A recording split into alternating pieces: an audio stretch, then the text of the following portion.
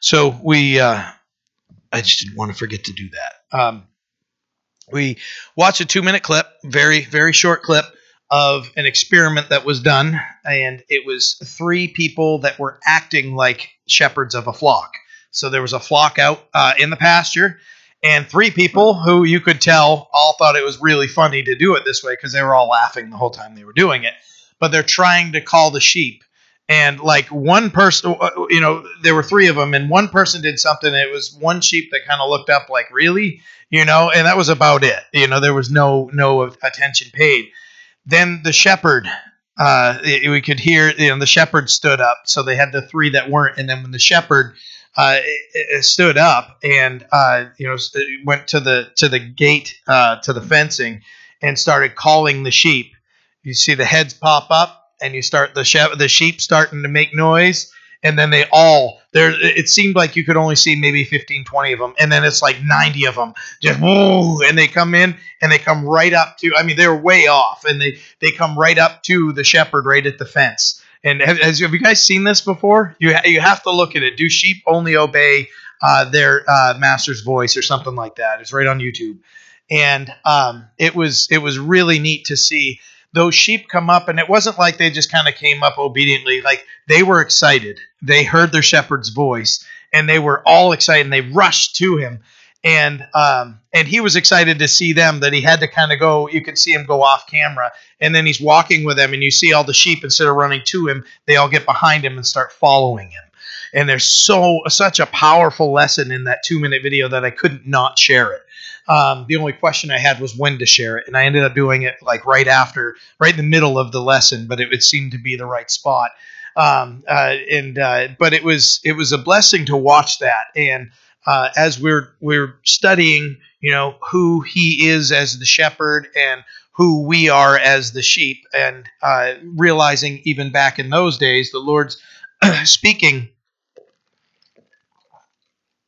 that he has a flock. And, Israel would understand that to be them. But then he goes on to say that there's a flock that he's going to bring into the fold that's going to be a shock to them. And he's talking about us, the Gentiles, that the sheep that are not of this flock or of this fold, and that he brings us into the same flock. And it was a blessing to study that together. I know it was for me. It's one of my favorite chapters in the Bible, and just because it's talking about how well the shepherd knows us. That it says in there that Jesus said that I call my sheep by name. That he knows them and he calls them by name, and that they know him and they know his voice. There's so much in that about just a personal, intimate relationship with Jesus Christ. That it's profoundly changed my understanding of who he is and who I am in his eyes. We're sheep. Sheep are prone to wander. And he is the good shepherd that's faithful with his staff, with that shepherding hook there to come back over here, get over here, to bring us back and to keep us in the pen. I shared also this morning that I was listening to Chuck Smith on the way down, and I was blessed to hear him. He said that I don't remember what I shared this morning, but I'll share what's in my mind now. He was talking about this shepherd that was saying that there was this like a 3-wall area, and small entrance where a door would be, and there was no door. And as the shepherd's saying, he'd call them and the sheep would go in, and then he'd sleep at the door. And where's the door? I am the door, and it was there's just so much, just a powerful lesson in that all. So go listen to Chuck Smith on it. I'm sure you'll be so blessed. I can get through it and everything, but a man that spent, 60, 70 years teaching the scriptures had an amazing way of relaying that information. And so I was blessed by it, and just the illustrations that we can draw from what Jesus was saying, and to understand that the crowd didn't even understand that basic illustration, that he was talking about something spiritual versus physical. So if you were here this morning, then you're hearing some of the same things, but we're actually going in. I didn't time all this. This is just kind of where we ended up in our study. You guys know how this works sometimes. And and the Lord led me to Psalm 23 in my study. So we shared that this morning. And here we are again tonight looking at Psalm 23. It's only 6 verses, but man, is it jam-packed with just great content.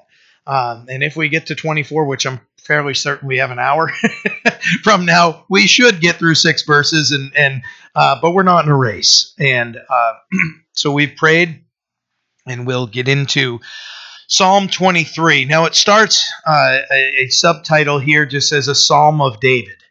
And we discussed this morning that David was king of Israel, but prior to becoming king, his job in the family was to be a shepherd. So this was a king that understood the highest point of responsibility in the nation and the lowest point of responsibility in the nation. And the shepherds were the stinky guys. We talked about this morning.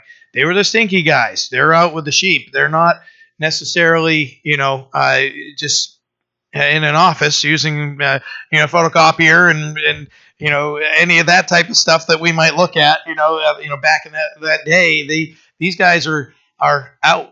They're hanging out under trees if they can find some good shade, and they're going out. They're in the elements. And no doubt at times getting a little bit of some stink on them, and some dirt on them. And they were very much blue collar workers. So this man David, that was his job in the family, and we talked about it.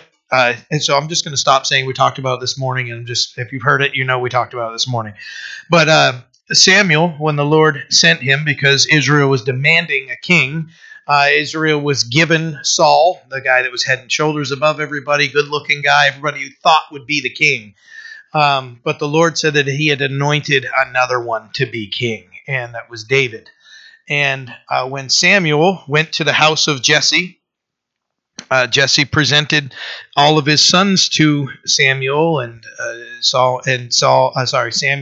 said, it's none of these. Is there another? Like, oh, it's just, you mean David? The guy out tending the sheep, you serious? That guy, and we'll bring him in. And as soon as he walks in, Samuel knew. So, understanding where David came from, that he came with the background of the most humble job of a shepherd, and finds out that hey, you're going to be king someday. That's quite a. He didn't expect that when he woke up and ate his cornflakes in the morning and take the sheep and go out for the walk out to the pasture.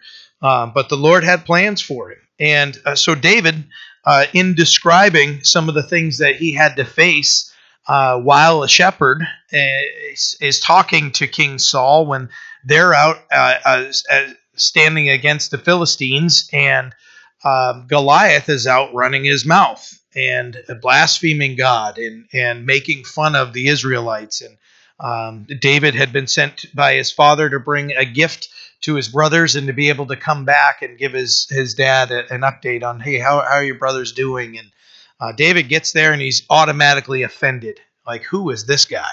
And why is he blaspheming my God? And he's like, no, this is going to keep happening. He goes to King Saul and says, I'll go fight it. And we know the story. He couldn't wear the armor. It's too big, too heavy. But there's a conversation between Saul and David. And David says, hey, when I was a shepherd, I had to defend the flock from bear and lions. And when they would try to take the sheep, I just let them take them. No, it's not the case at all, was it? He said, no, I went and I'd strike the bear and the lion and he'd kill them and get that sheep back.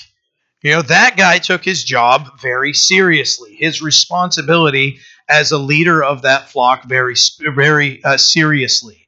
So when we look at Psalm 23, it's a beautiful psalm of peace that we have with it as we're walking with God and understanding there's nothing to fear, that God has us in his hand. But to understand who wrote it, and when he's writing these things, that he understands what it is to be a shepherd and what it is to be a sheep. And so David starts off by saying, the Lord is my shepherd, I shall not want. So he automatically puts himself in the position of a sheep, the one that will wander, the one that needs to be led constantly, that needs to be protected. And he automatically identifies God as his shepherd and humbles himself. Humble yourself in the sight of the Lord, and he shall lift you up, right? The scripture says.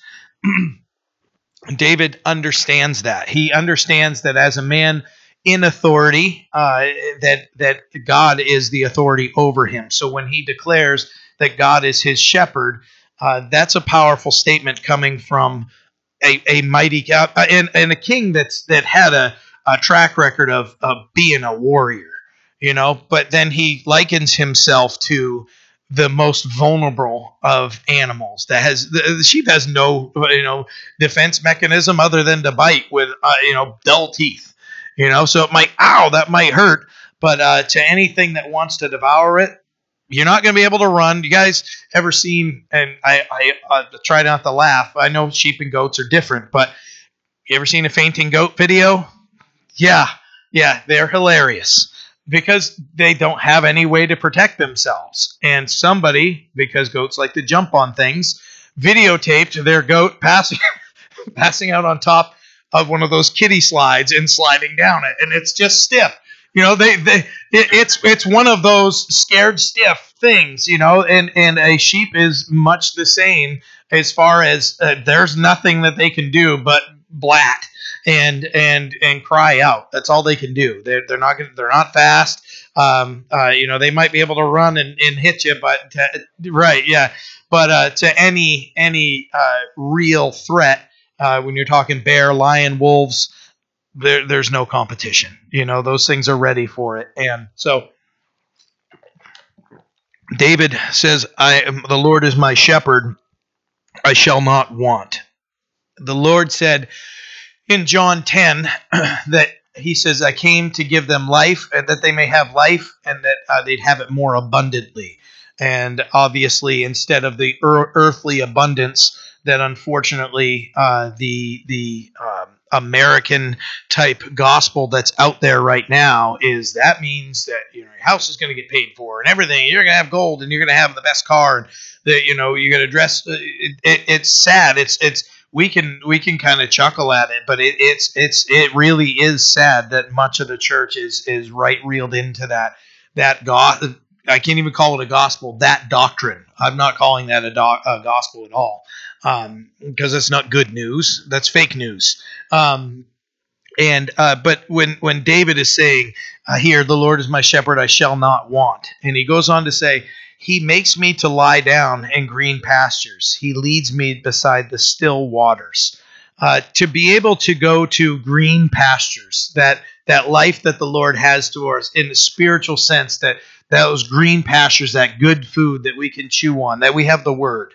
The Word is our food, and it's quite a pasture we have. This is a big book, and there's a lot of content in here, and it is more than capable to satisfy every need that we have. And to understand, he makes me to lie down in green pastures. He leads me beside the still waters. Now, green pasture, it will describe good food to take in, and those still waters are calming. It doesn't say he leads me to the waterfall where I'm going to fall off the cliff. We would automatically understand that as impending doom, right? But this is, he leads me beside the still waters. Those still waters, when, I don't know about you, but I always appreciate, I love going to ponds and lakes and just looking. It's almost like sitting near a campfire, when you can just kind of, you don't have to be looking at anything. You just look out and you see the sun glistening off the water, and take out the speedboat and all those things going around. But when you can get there, especially early in the morning, and the glass, it just looks like glass out there, and to look at that and understand what a peaceful time. And what David is saying is that, the Lord provides everything that I need, and he gives me the peace that I need in my life. Now, if you consider the job that he always has to make sure that he can trust the people around him. He was constantly dealing with those loved ones that would turn their back on him. His son did it. He loved Saul, and Saul did it. And he lived a life of battles, and some of them, some of the strain he had in his life, he brought on himself, and he pours himself out in these Psalms as we read. But he understands that the Lord as his shepherd leads him. It says, he leads me beside the still waters. God brings me to that peaceful place that I can rest in him and have that peace. The great thing is that spiritually we can be by those still waters when there's war raging around us, right? Where you can consider a scripture like Philippians 4, 6, and 7, be anxious for nothing, but in all things, in prayer and supplication with thanksgiving, that with thanksgiving, let your requests be known to God, and the peace of God that surpasses all understanding will guard your hearts and minds in Christ Jesus. That's really important, because when that scripture is saying, be anxious for nothing. Why? Because we get anxious for things. So while the craziness is going on, we can go to the Lord in thanksgiving and trust in him, and understand that as we go to him in thanksgiving and we lift our request to him, that his peace that surpasses anything we can understand guards our hearts and our minds. That says here that he leads me besides the still waters. David would lead his sheep to the good pasture and to good drinking water.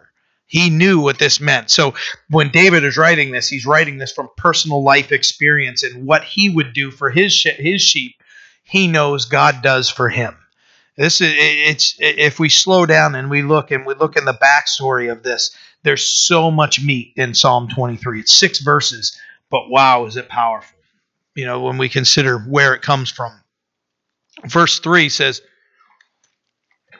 he restores my soul. He leads me in the paths of righteousness for his name's sake. He restores my soul. We all have needed the ultimate restoration in our life to be brought to salvation. And then there are times where we get stupid and we do things that we shouldn't because we're disobedient and we're like sheep and go astray, that the Lord has to correct us. He grabs that shepherd, the staff, and with the hook side, or with the others, whack, what are you doing? And he's faithful to chastise us and to bring us back, to pull us back into the sheep pen where we're supposed to be. I remember years ago, I just had this discussion after church this morning, but years ago, a coworker who attended Calvary Chapel in Orrington, and I knew that this individual had great teaching in her life. And I worked with her, and we both knew we were Christians. We attended different Calvary Chapels and everything, but there was a discussion that was happening, and I'm like, "You want to go do what in your life?" And we had we worked every day together for 10 years. So right across we worked right. My office was here, hers was there, and so that's not what you're supposed to do as a sheep, right? We could have that open conversation. So we are supposed to stay in the sheep pen. When we get out of the sheep pen, life gets crazy and bad things happen, and we start wandering from the shepherd. We had that conversation. I know, it was, and I'm not trying to put her in a bad light and me in a good light. I'm just saying that conversation was one that's marked in my mind and in my heart as a reminder that we as sheep want to go astray. We have it in our hearts, and that we'd ask the Lord to bind us to Him, that we wouldn't be able to stray, and that He would keep us close to Him. It says He restores my soul. When we've and that can be. It says He leads me in the paths of His righteousness for His name's sake. When we are bearing the name of Christ as Christians, we have to understand that whether we know it or not, or like it or not, the world looks at us differently. Our family looks at us differently, and we now bear His name. And there is a restoration that the Lord wants to bring to our lives when we've, it may be a little bit of a wandering, or it may be something big. I mean, think of what we know, what happened in David's life, and just to understand that restoration that the Lord has, and that He leads us in the paths of righteousness. We can never look and go, well, I was following the Lord, and He brought me right down this path of sin. No, it's not the case at all. God can't be tempted, and nor does He tempt, right? That's not His way. His way is to lead us in the path of righteousness. If we find ourselves on another path, guess whose, compass we were following? Our own moral compass instead of following the Lord. Verse 4, yea, though I walk through the valley of the shadow of death, I will fear no evil, for you are with me. Your rod and your staff, they comfort me. Though I walk through the valley of the shadow of death, sounds like a place I don't want to go visit. Mark and I today before service we're talking about this museum or what, a Smithsonian. We're like, hey, it'd be kind of cool. Take the family and go check that out. I don't want to go to the valley of the shadow of death. I don't want to take a flight there and book a Airbnb and go, hey, kids, now we're in the valley of the shadow of death. It's not a pleasant place to be, right? But what David is saying is, in that time where my life, and this is a man that understood war, and he's going, in the valley of the shadow of death, I will fear no evil. There are times in the scripture, you read in the book of Daniel, where the stances that were made by Shadrach, Meshach, and Abednego, like, you can say and do whatever you want. We're not doing it. You want to open that fire furnace right up? We're not bowing.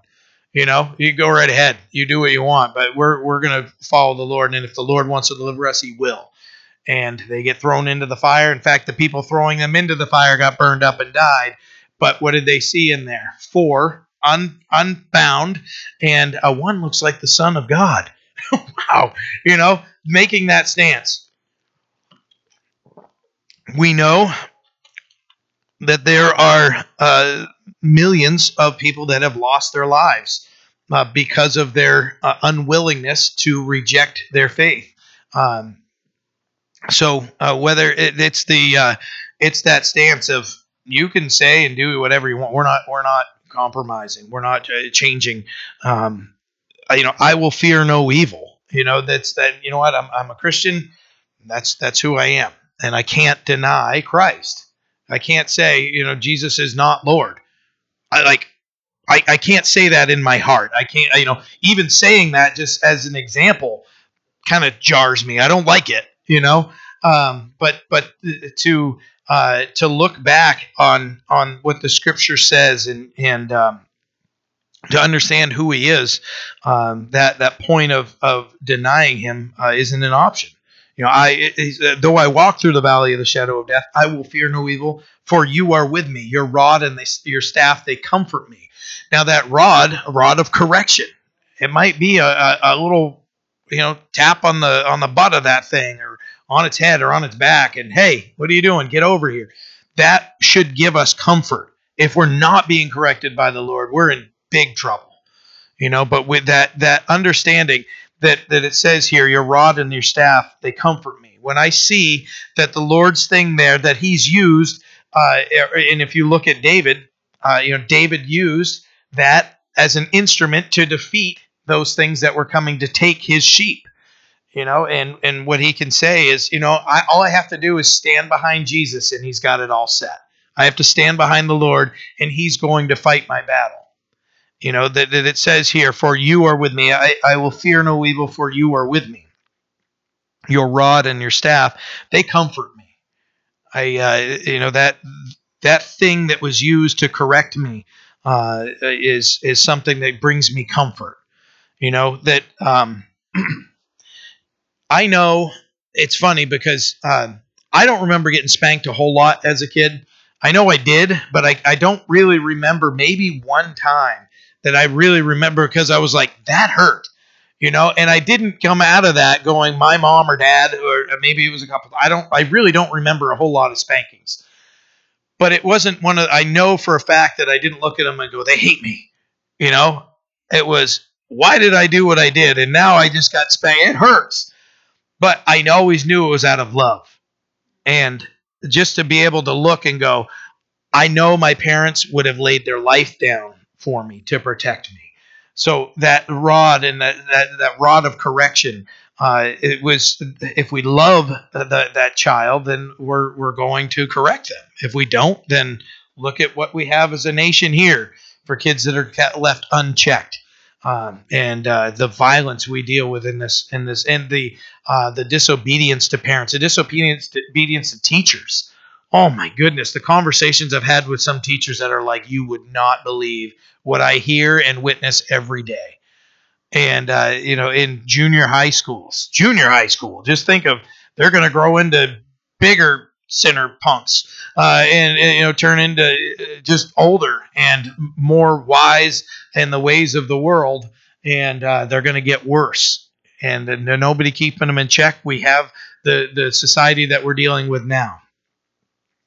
Your rod and your staff, they comfort me. Even in the most scary of places, we can place our trust in the Lord and know that He is with us, and understand that He doesn't, He's never, forsaken us and turned away from us.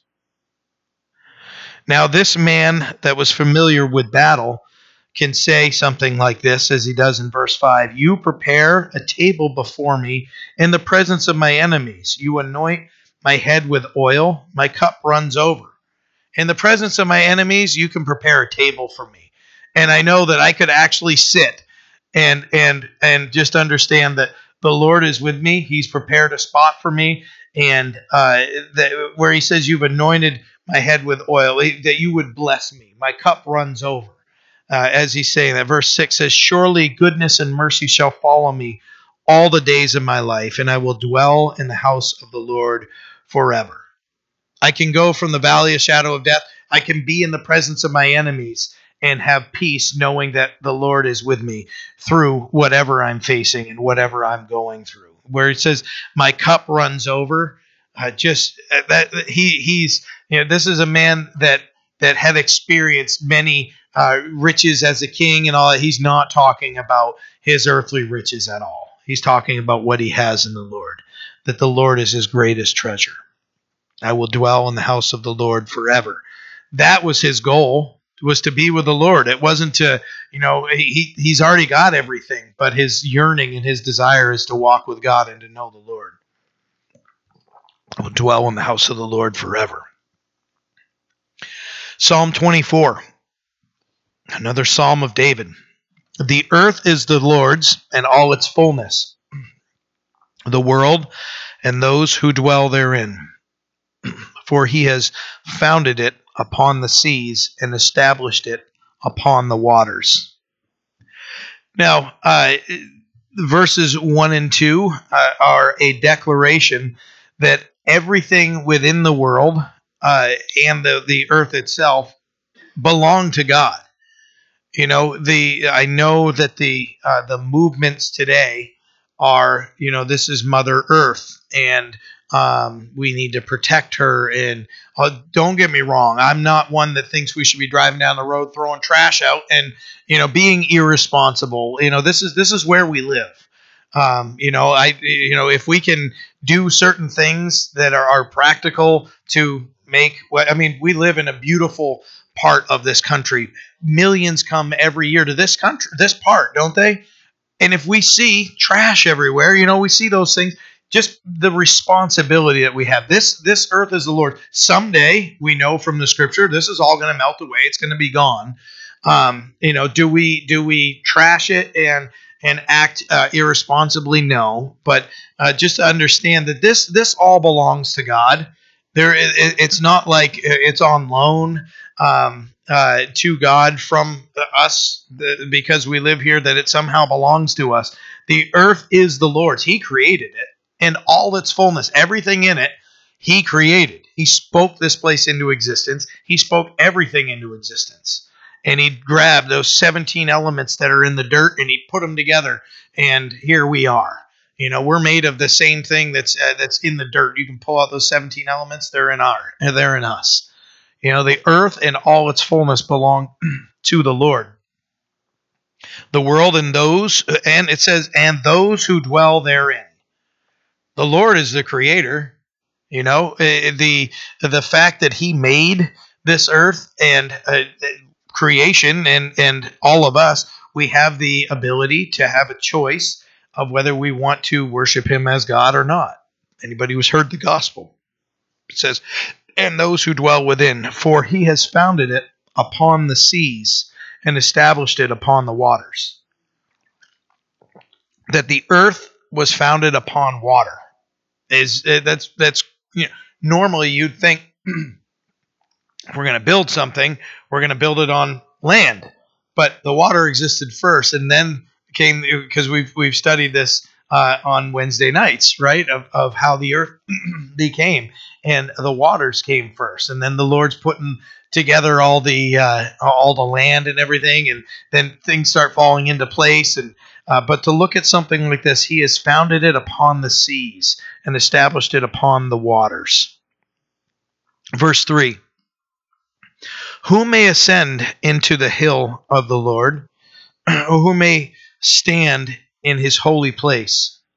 He who has clean hands and a pure heart, who has not lifted up his soul to an idol, nor sworn deceitfully. He shall receive blessing from the Lord, and righteousness from God, the God of his salvation. This is Jacob, the generation of those who seek him, who seek your face. So we were going to sing, give us clean hands. But I couldn't, as you can tell, couldn't project that. And so we didn't. But it comes directly from Psalm 24. And where it says, who may ascend to the hill of the Lord, who may stand in his holy, who may be in the presence of the Lord. In the Lord's presence is what this is explaining. He who has clean hands and a pure heart. Now, I can tell you, when I look at that, I can't look back at my life and go, yeah, that was me. Clean hands, pure heart, that was me. No, clean hands and pure heart, because of his righteousness that he has poured out on us because of Jesus' finished work on the cross. The clean hands and pure heart, who has not lifted up his soul to an idol, nor sworn deceitfully. When you start getting into the 10 Commandments, I am the Lord, and you shall worship me, your God, and you shall worship me only. And he forbids the worship of anything else. Now, we may not set up a statue in our house in America, but my goodness, there are so many things that have been put in place of, or in front of, any type of relationship with God, that we understand that, this and this, and there's idolatry all around us. We don't have the candles, and some places do, and some things do, but overall, this nation is very much worshiping the god Mammon, the false god Mammon, the material possessions, and just that the wealth. And that those things that the more we get of them, the more we want of them. There's never a contentment that comes in those things. But who can ascend into the hill, and who may stand in his place? He who has clean hands and a pure heart. Those things are only going to come from having a relationship with Christ, and that we wouldn't worship any other than Jesus Christ himself. That he would be the one, where it says, he who has not lifted up his soul to an idol, nor sworn deceitfully. That we would be people of our word. James says that we should let our yes be yes and our no be no. It's that simple, that we should be men and women of integrity and known as people that can be trusted. Where it says, nor sworn deceitfully. Oh yeah, so I swear, how many times, and I know I've used this analogy before, how many times have you ever watched Cops or any of those things, You know they've got this person on video, and the guy's like, I swear to God, on my mother's grave, and every time, every single time I've seen that, they are dead. They're like caught guilty. When they start swearing, I swear to God, I swear, it's the instant like, they're wrong. Yeah, they're guilty. They're guilty. They'll make these big declarations of I swear. As soon as those come out, let our yes be yes and our no be no. We don't need to say I swear. No, we can just say yes or no, and we should be able to answer truthfully and fulfill whatever we had agreed to or whatever it might be. But when it says swearing deceitfully, there shouldn't be deceit. Remember when the Lord saw Nathan, he said, Nathaniel, sorry. When he saw Nathaniel, he said, oh, behold, an Israelite in whom there is no deceit. That's of note. Here we are 2,000 years later talking about it. That when the Lord looked at him, there's one of no deceit. That guy ended up spending 3 years with a deceiver that betrayed the Lord, and Judas Iscariot. It's the exact opposite. You got one with no deceit and one that's all deceit, and they were with Jesus for 3 years. Verse 5. We'll go into this. He shall receive a blessing from the Lord and righteousness from the God of his salvation. That the blessings of the Lord and righteousness from God, the righteousness from God. That we receive any type of righteousness that we have from the Lord. We should live lives that reflect our Savior, but we need his righteousness and not our own. When David will point to himself and say, hey, you've seen the righteousness of in my life, and that's not a boast. He's saying, I'm innocent in this. I'm being accused of this, but that I'm innocent of this, that I have been following you, and I'm not guilty of those things. But he shall receive blessing from the Lord. So as we cling to the Lord, and we don't lift our souls up to idols, and we are people that are of our word, we are blessed by the Lord. And God, the blessings of the Lord are always going to far exceed what the world has to offer us. This is Jacob, the generation of those who seek your face, to seek him, who seek your face. That generation. Oh God, let us be in that song where it's give us clean hands. It says, oh God, let us be a generation that seeks your face, O God of Jacob. That's a prayer. Some songs we sing that are songs of worship or crying out to the Lord for, save me for the wretched sinner that I am, and that you still love me. This is a cry. It's a prayer to the Lord. We want to be those that are blessed by you, and we want to seek your face. Help us, Lord. God, let us be. It's a cry, generation that seeks your face, because as we've heard Will talk about the Welsh revival, and that in Wales, when there was that great revival that started from a youth group praying, that it went through and it spread through the whole nation, that people just were not sinning, and they weren't breaking the law and everything, that they had to figure out what to do with all the cops. So they're singing they're creating these traveling quartets to go around and entertain people. When God does something amazing, there's no man, woman that can bring something and say, "Oh yeah, I've got the." It's no. You know what? We just prayed, and God caused the revival. The big tent revival mindset that, hey, we're all going to get together and we're going to cause the revival to happen. Revival comes from bowing our hearts and saying, forgive me, Lord, for I'm a sinful man, I'm a sinful woman. That's where the restoration comes. And then from there comes new life, comes the rejuvenation, that fullness, the restoration that we read in Psalm 23 comes from God. It doesn't say, all right, we're going to restore ourselves. Everybody got their spiritual hammers and nails and sheetrock and everything. We're going to rip the whole thing down and we're going to build it back up. We get some 2x6s and 2x8s, and we're going to build it up really strong. Yeah, on the sand.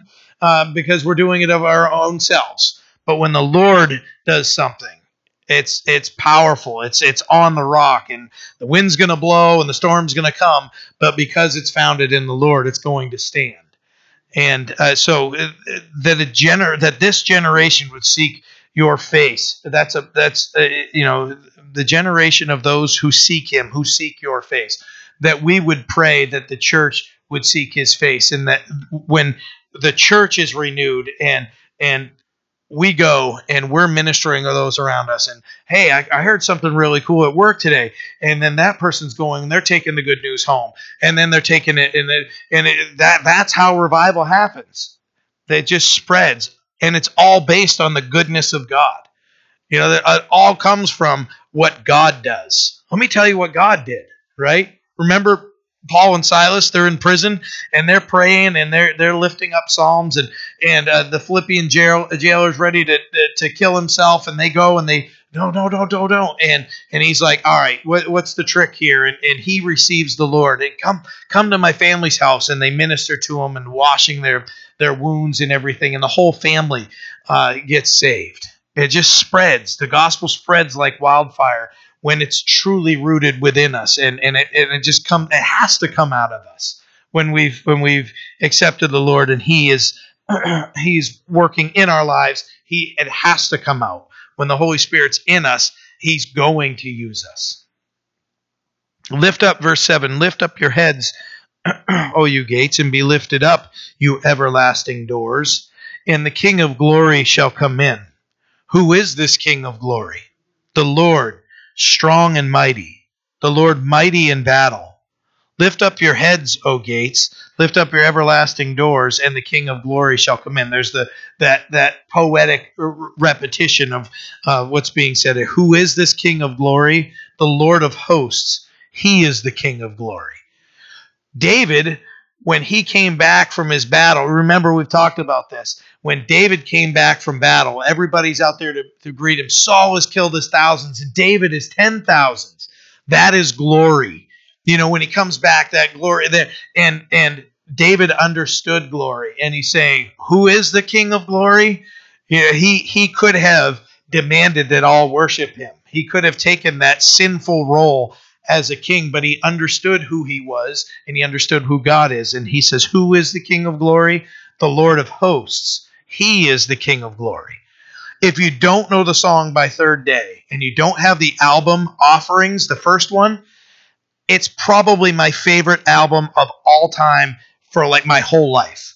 When I plug that album in, Third Day Offerings, it's the second album I ever bought, Christian album, maybe the first one. It was either that or Audio Adrenaline, and it had the kid flexing on the front, and I can't remember what it was. It's kind of a silly album. It was pretty cool. It had some funny songs, so right. So Corey's nodding his head. Yeah, I know that one. It's it was one of those two, and I remember at the Base Exchange on which is just a store on Base, like a Walmart on Base over in Italy, and Jen and I had just started following the Lord together as a family, just us, and we had been newly married, and we were in the church all the time. And because of what the Lord had moved in both of our hearts, and we were just getting so blessed. And it was one of those things like God's feeding us with a fire hose, and we're just we're so blessed, and we're there every time.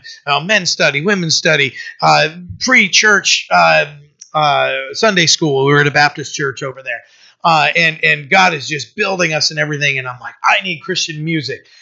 Because I went from my 90s hip hop and grunge, and I'm like, I probably shouldn't be blasting this, into my ears, and especially not the rap, because that just had, it just filth. And so I was convicted, and the Lord was changing my music library. And then I kind of moved to a little bit of country, and I'm like, all right, this isn't so overtly crazy, but there's still the same message of, whatever the world has to offer. It's just in a twang, and with an acoustic guitar rather than bass and, all those things. It's the same thing. But anyways, so I needed an album, and I I was talking to a guy. He was we knew him as Slim, and he was an F-15 pilot, long retired now, and uh, he was an elder in the church, and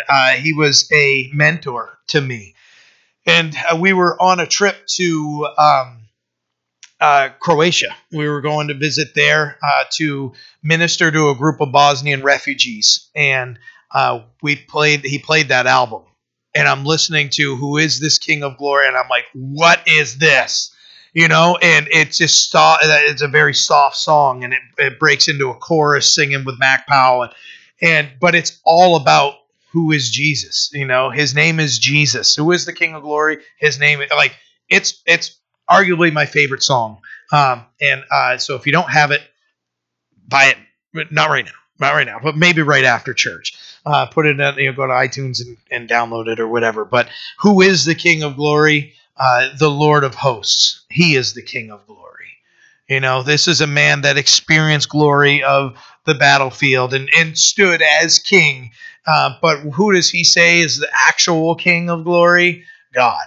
This was a man that understood that even though he's king, he's nothing in comparison to God. And none of us in here are kings or queens of an earthly suit, but understanding who he is, that he is the King of Glory.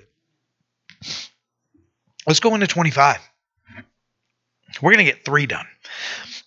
To you, O Lord, this is another one that Third Day did on the same album, by the album.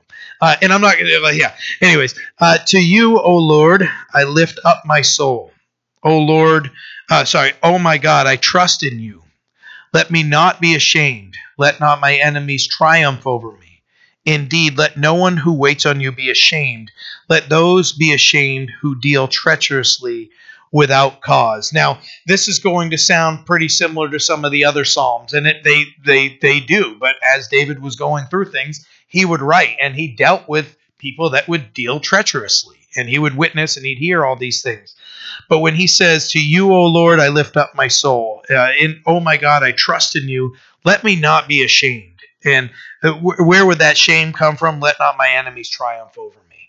That they would shame me. Oh yeah, so great. You trust in your God. Where's your God now? And he's always saying that I place my trust in you. Indeed, let no one who waits on you be ashamed. Let those be ashamed.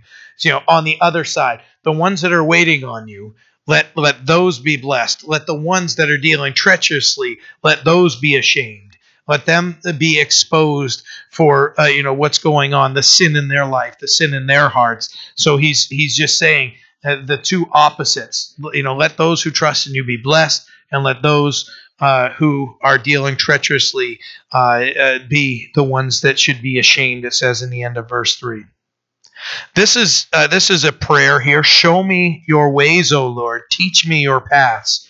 Lead me in your truth and teach me. For you are the God of my salvation.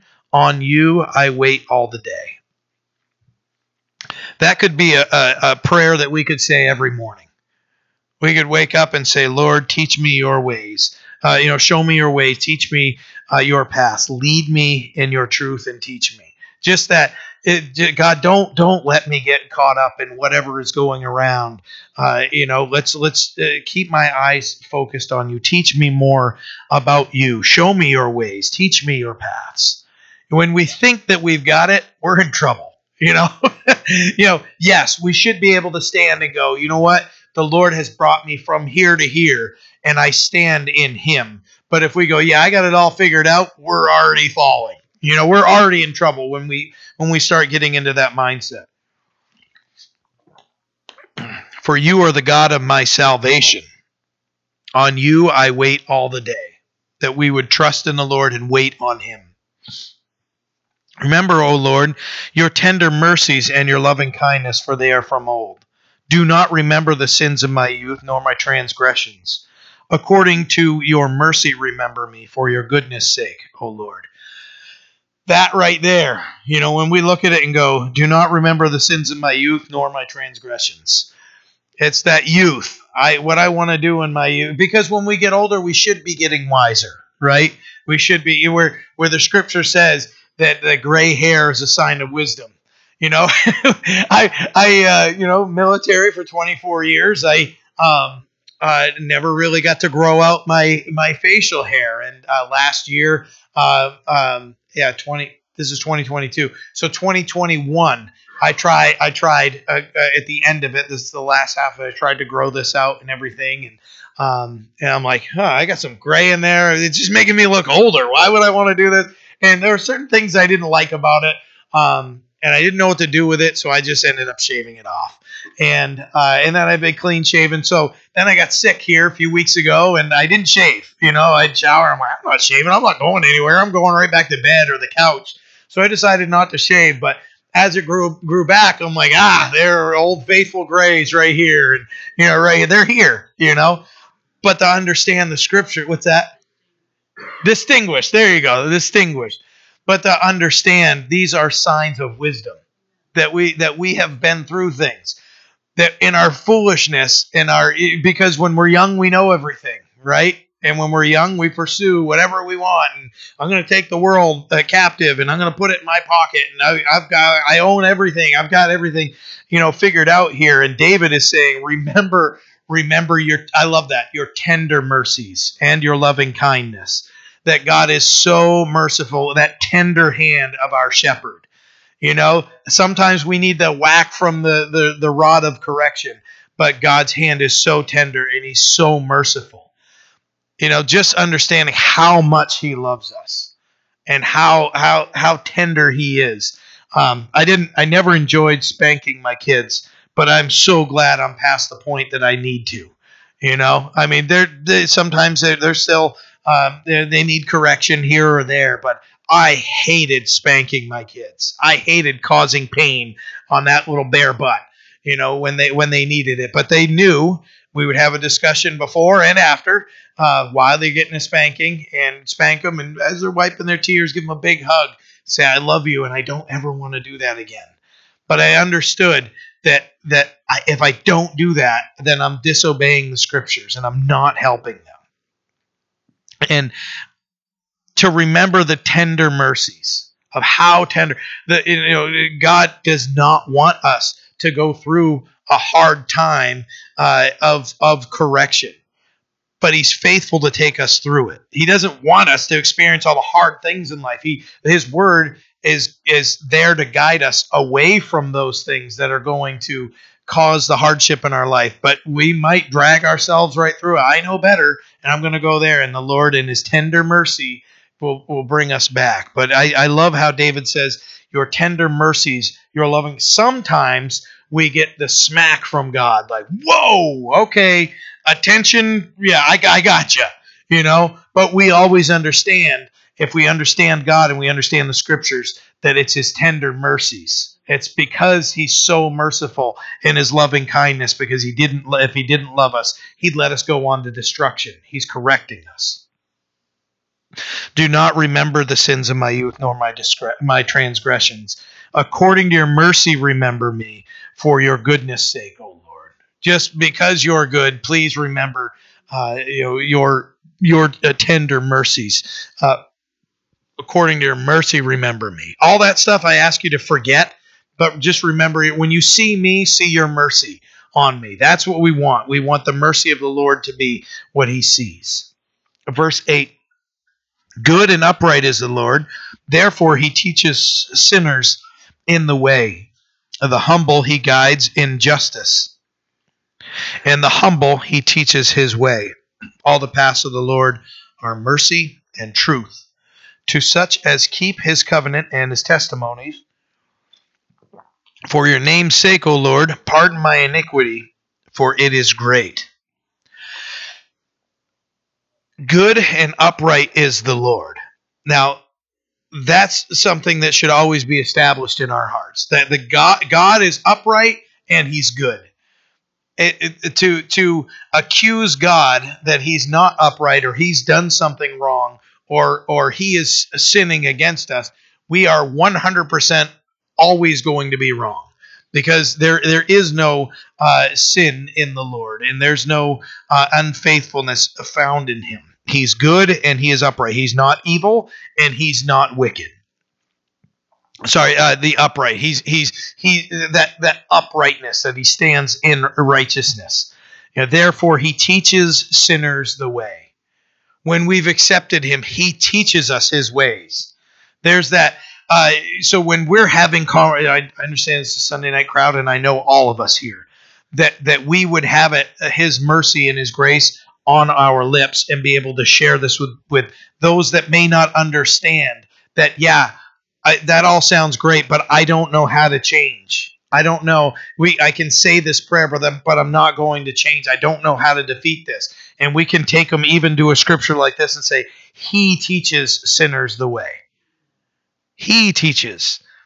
You don't need to understand it all. Understand that he loves you and he wants to change you, and he's the one that teaches. His Holy Spirit, right? Because Jesus said, I will send, he's telling us he's going to send the Spirit to teach us, to lead us, to guide us. We have the Holy Spirit indwelling us, and we can take them to the teachings of Jesus and say that we have the Holy Spirit to teach us, to show us the scriptures, to explain them to us, to pray for us when we don't know what we ought to pray.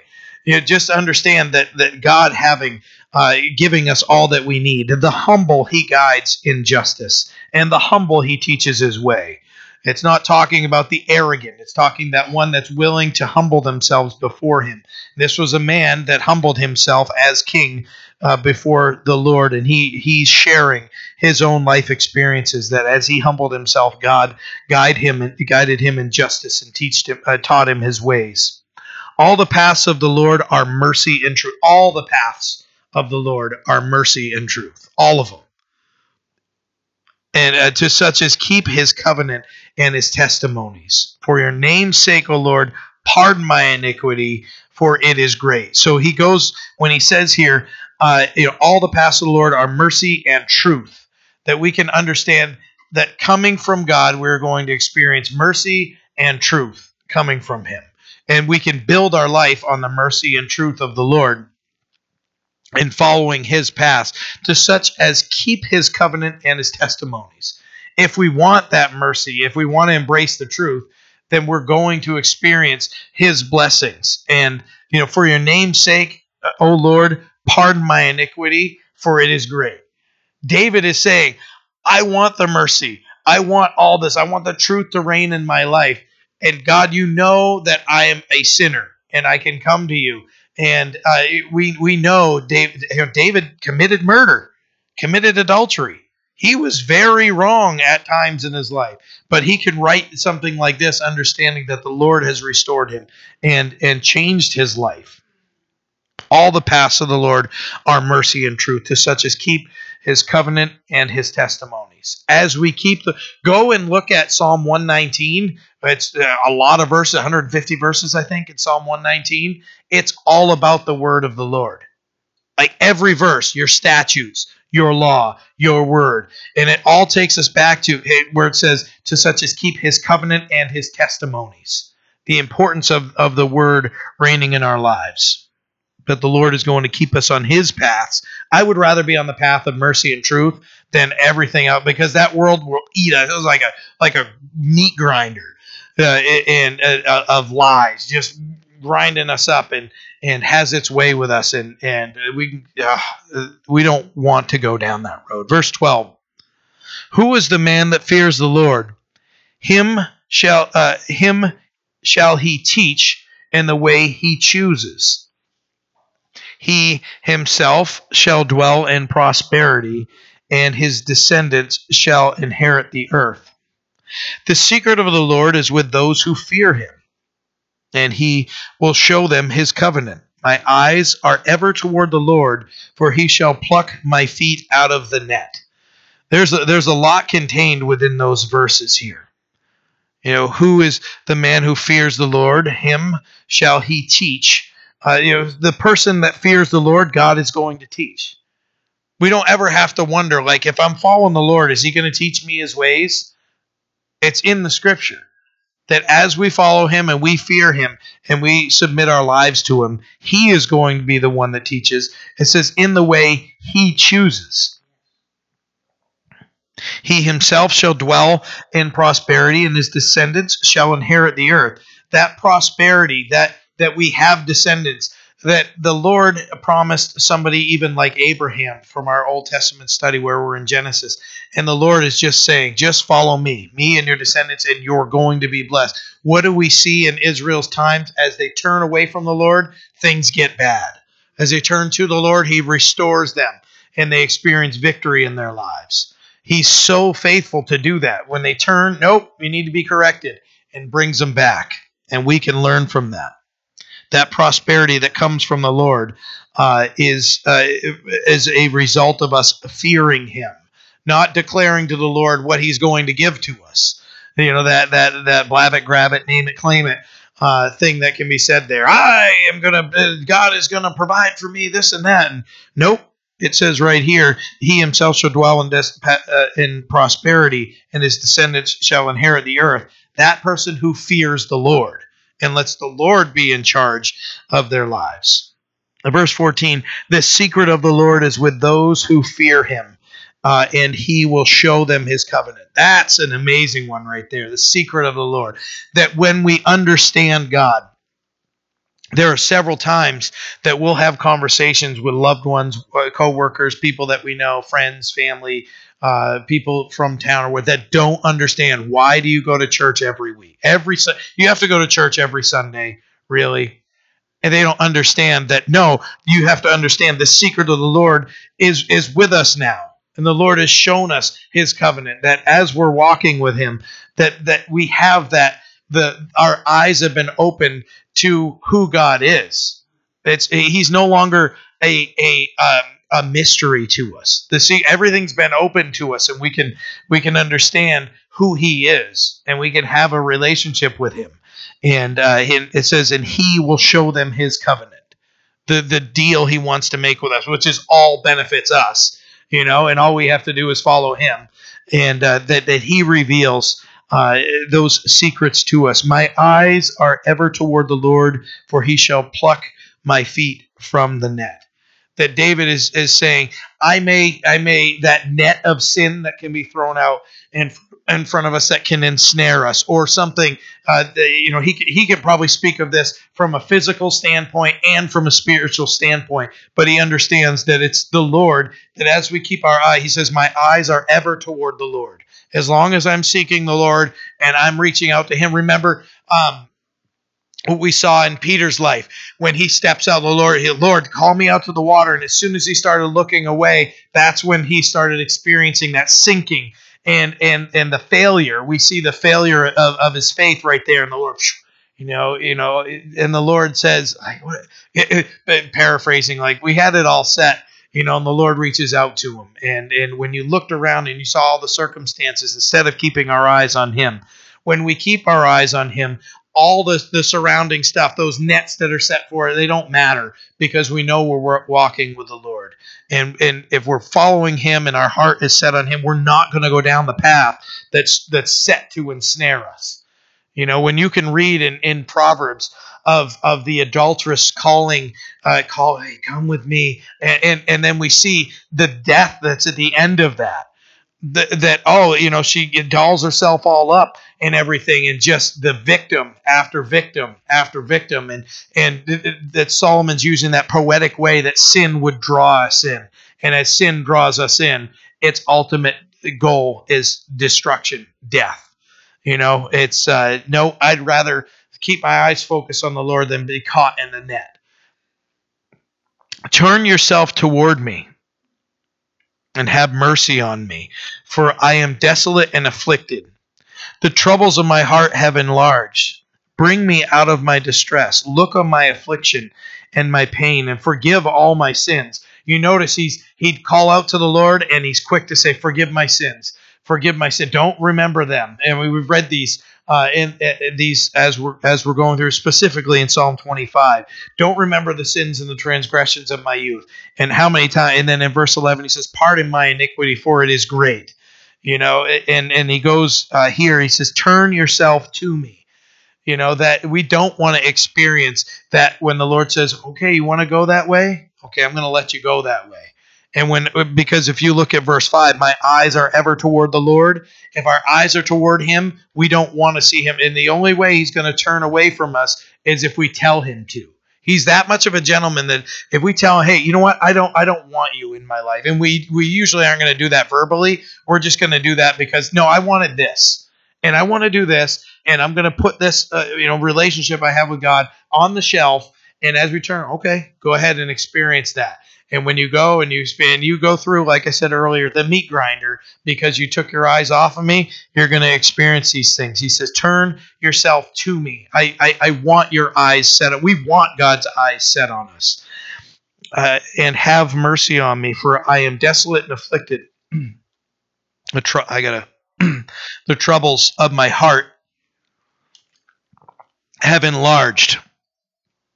Bring me out of my distress. Those troubles, as if we turn our eyes away from the Lord, the troubles start getting, like we talked about earlier. When Peter's eyes they weren't focused on Jesus, all he could see was the trouble around him. I see all these storms here, and it brought about great distress in his life. Look on my affliction and my pain, and forgive my sins. Lord, if this is a result of my sins, please, in your mercy and your loving kindness, look upon me. That asking of the Lord. Verse 19, consider my enemies, for they are many, and they hate me with cruel hatred. Keep my soul and deliver me. Let me not be ashamed, for I put my trust in you. Let the integrity of my uprightness preserve me, for I wait for you. So, consider my enemies, for they are many, and they're cruel and full of hatred. This is a man that physically had those enemies. Now, for us, we can sometimes be our own worst enemy, but understanding the enemy that we have, the enemy of our soul, sin. Also, that sin, how cruel sin is. That if we allow sin to rule and reign in our heart, how much we think we're gaining. I'm enjoying this. This is fulfilling, and this is satisfying. And then it gets to that point where, wait a minute, this is taking over now, and we see it for what it is. And what it's done is it now has that foothold, that snare hold on us, and I can't move forward. I'm stuck here, and I'm caught in the trap now. And when David is saying, just save me, help me, don't remember my sins and consider my enemies, and they hate me with cruel hatred. We can make ourselves, like I think Will shared with us before. Gail Irwin, he's a great pastor. He uses a lot of humor in his teaching. He says, every day I wake up and I look at the enemy in the mirror every day. He just, I see the enemy in the mirror, because how much do we cause ourselves? There are times where we do have people that are maybe in our workplace or in our lives that are kind of have that thing out to get us or whatever, that we can trust in the Lord and make a prayer like this: keep my soul and deliver me. Let me not be ashamed, for I put my trust. I'm innocent of whatever I'm being accused of, or these guys are making fun of me at work or in the family. Oh, here they come. They're the Christians or whatever. Oh Lord, let me not be ashamed. Because I put my trust in you. These guys, may be set here, but we can put our faith and trust in the Lord. Verse 21, let integrity and uprightness preserve me, for I wait for you. So on the other side, he's begging for God's mercy and his loving kindness and confessing his sin, but he's saying, let integrity, that ability to do right, to do the right thing, and uprightness preserve me, for I wait for you. Preserve me with integrity, those things that are right. These guys may have it out for me and everything. Preserve me, where he says, let integrity and uprightness preserve me. That preservative, so it doesn't go rotten, that we put in food so it doesn't decay and everything. Let those things that sustain my life be integrity and uprightness. For I wait for you, he says. In verse 22, he finishes it out: redeem Israel, O God, out of their troubles. That he would stand, he's interceding for Israel in this prayer. The prayer is all about him and what he's going through, but he's also including Israel. Redeem Israel, oh God, out of all their troubles. As a good leader, he is praying for those that he's leading. A lot of lessons, and we made it through 3 chapters tonight, 3 Psalms. A lot of lessons. Let's pray. Father, we are blessed by your word. We're blessed by your loving kindness, God, that you are the good shepherd, that you love us, and that you bring deliverance and forgiveness. Lord, that you are the King of glory.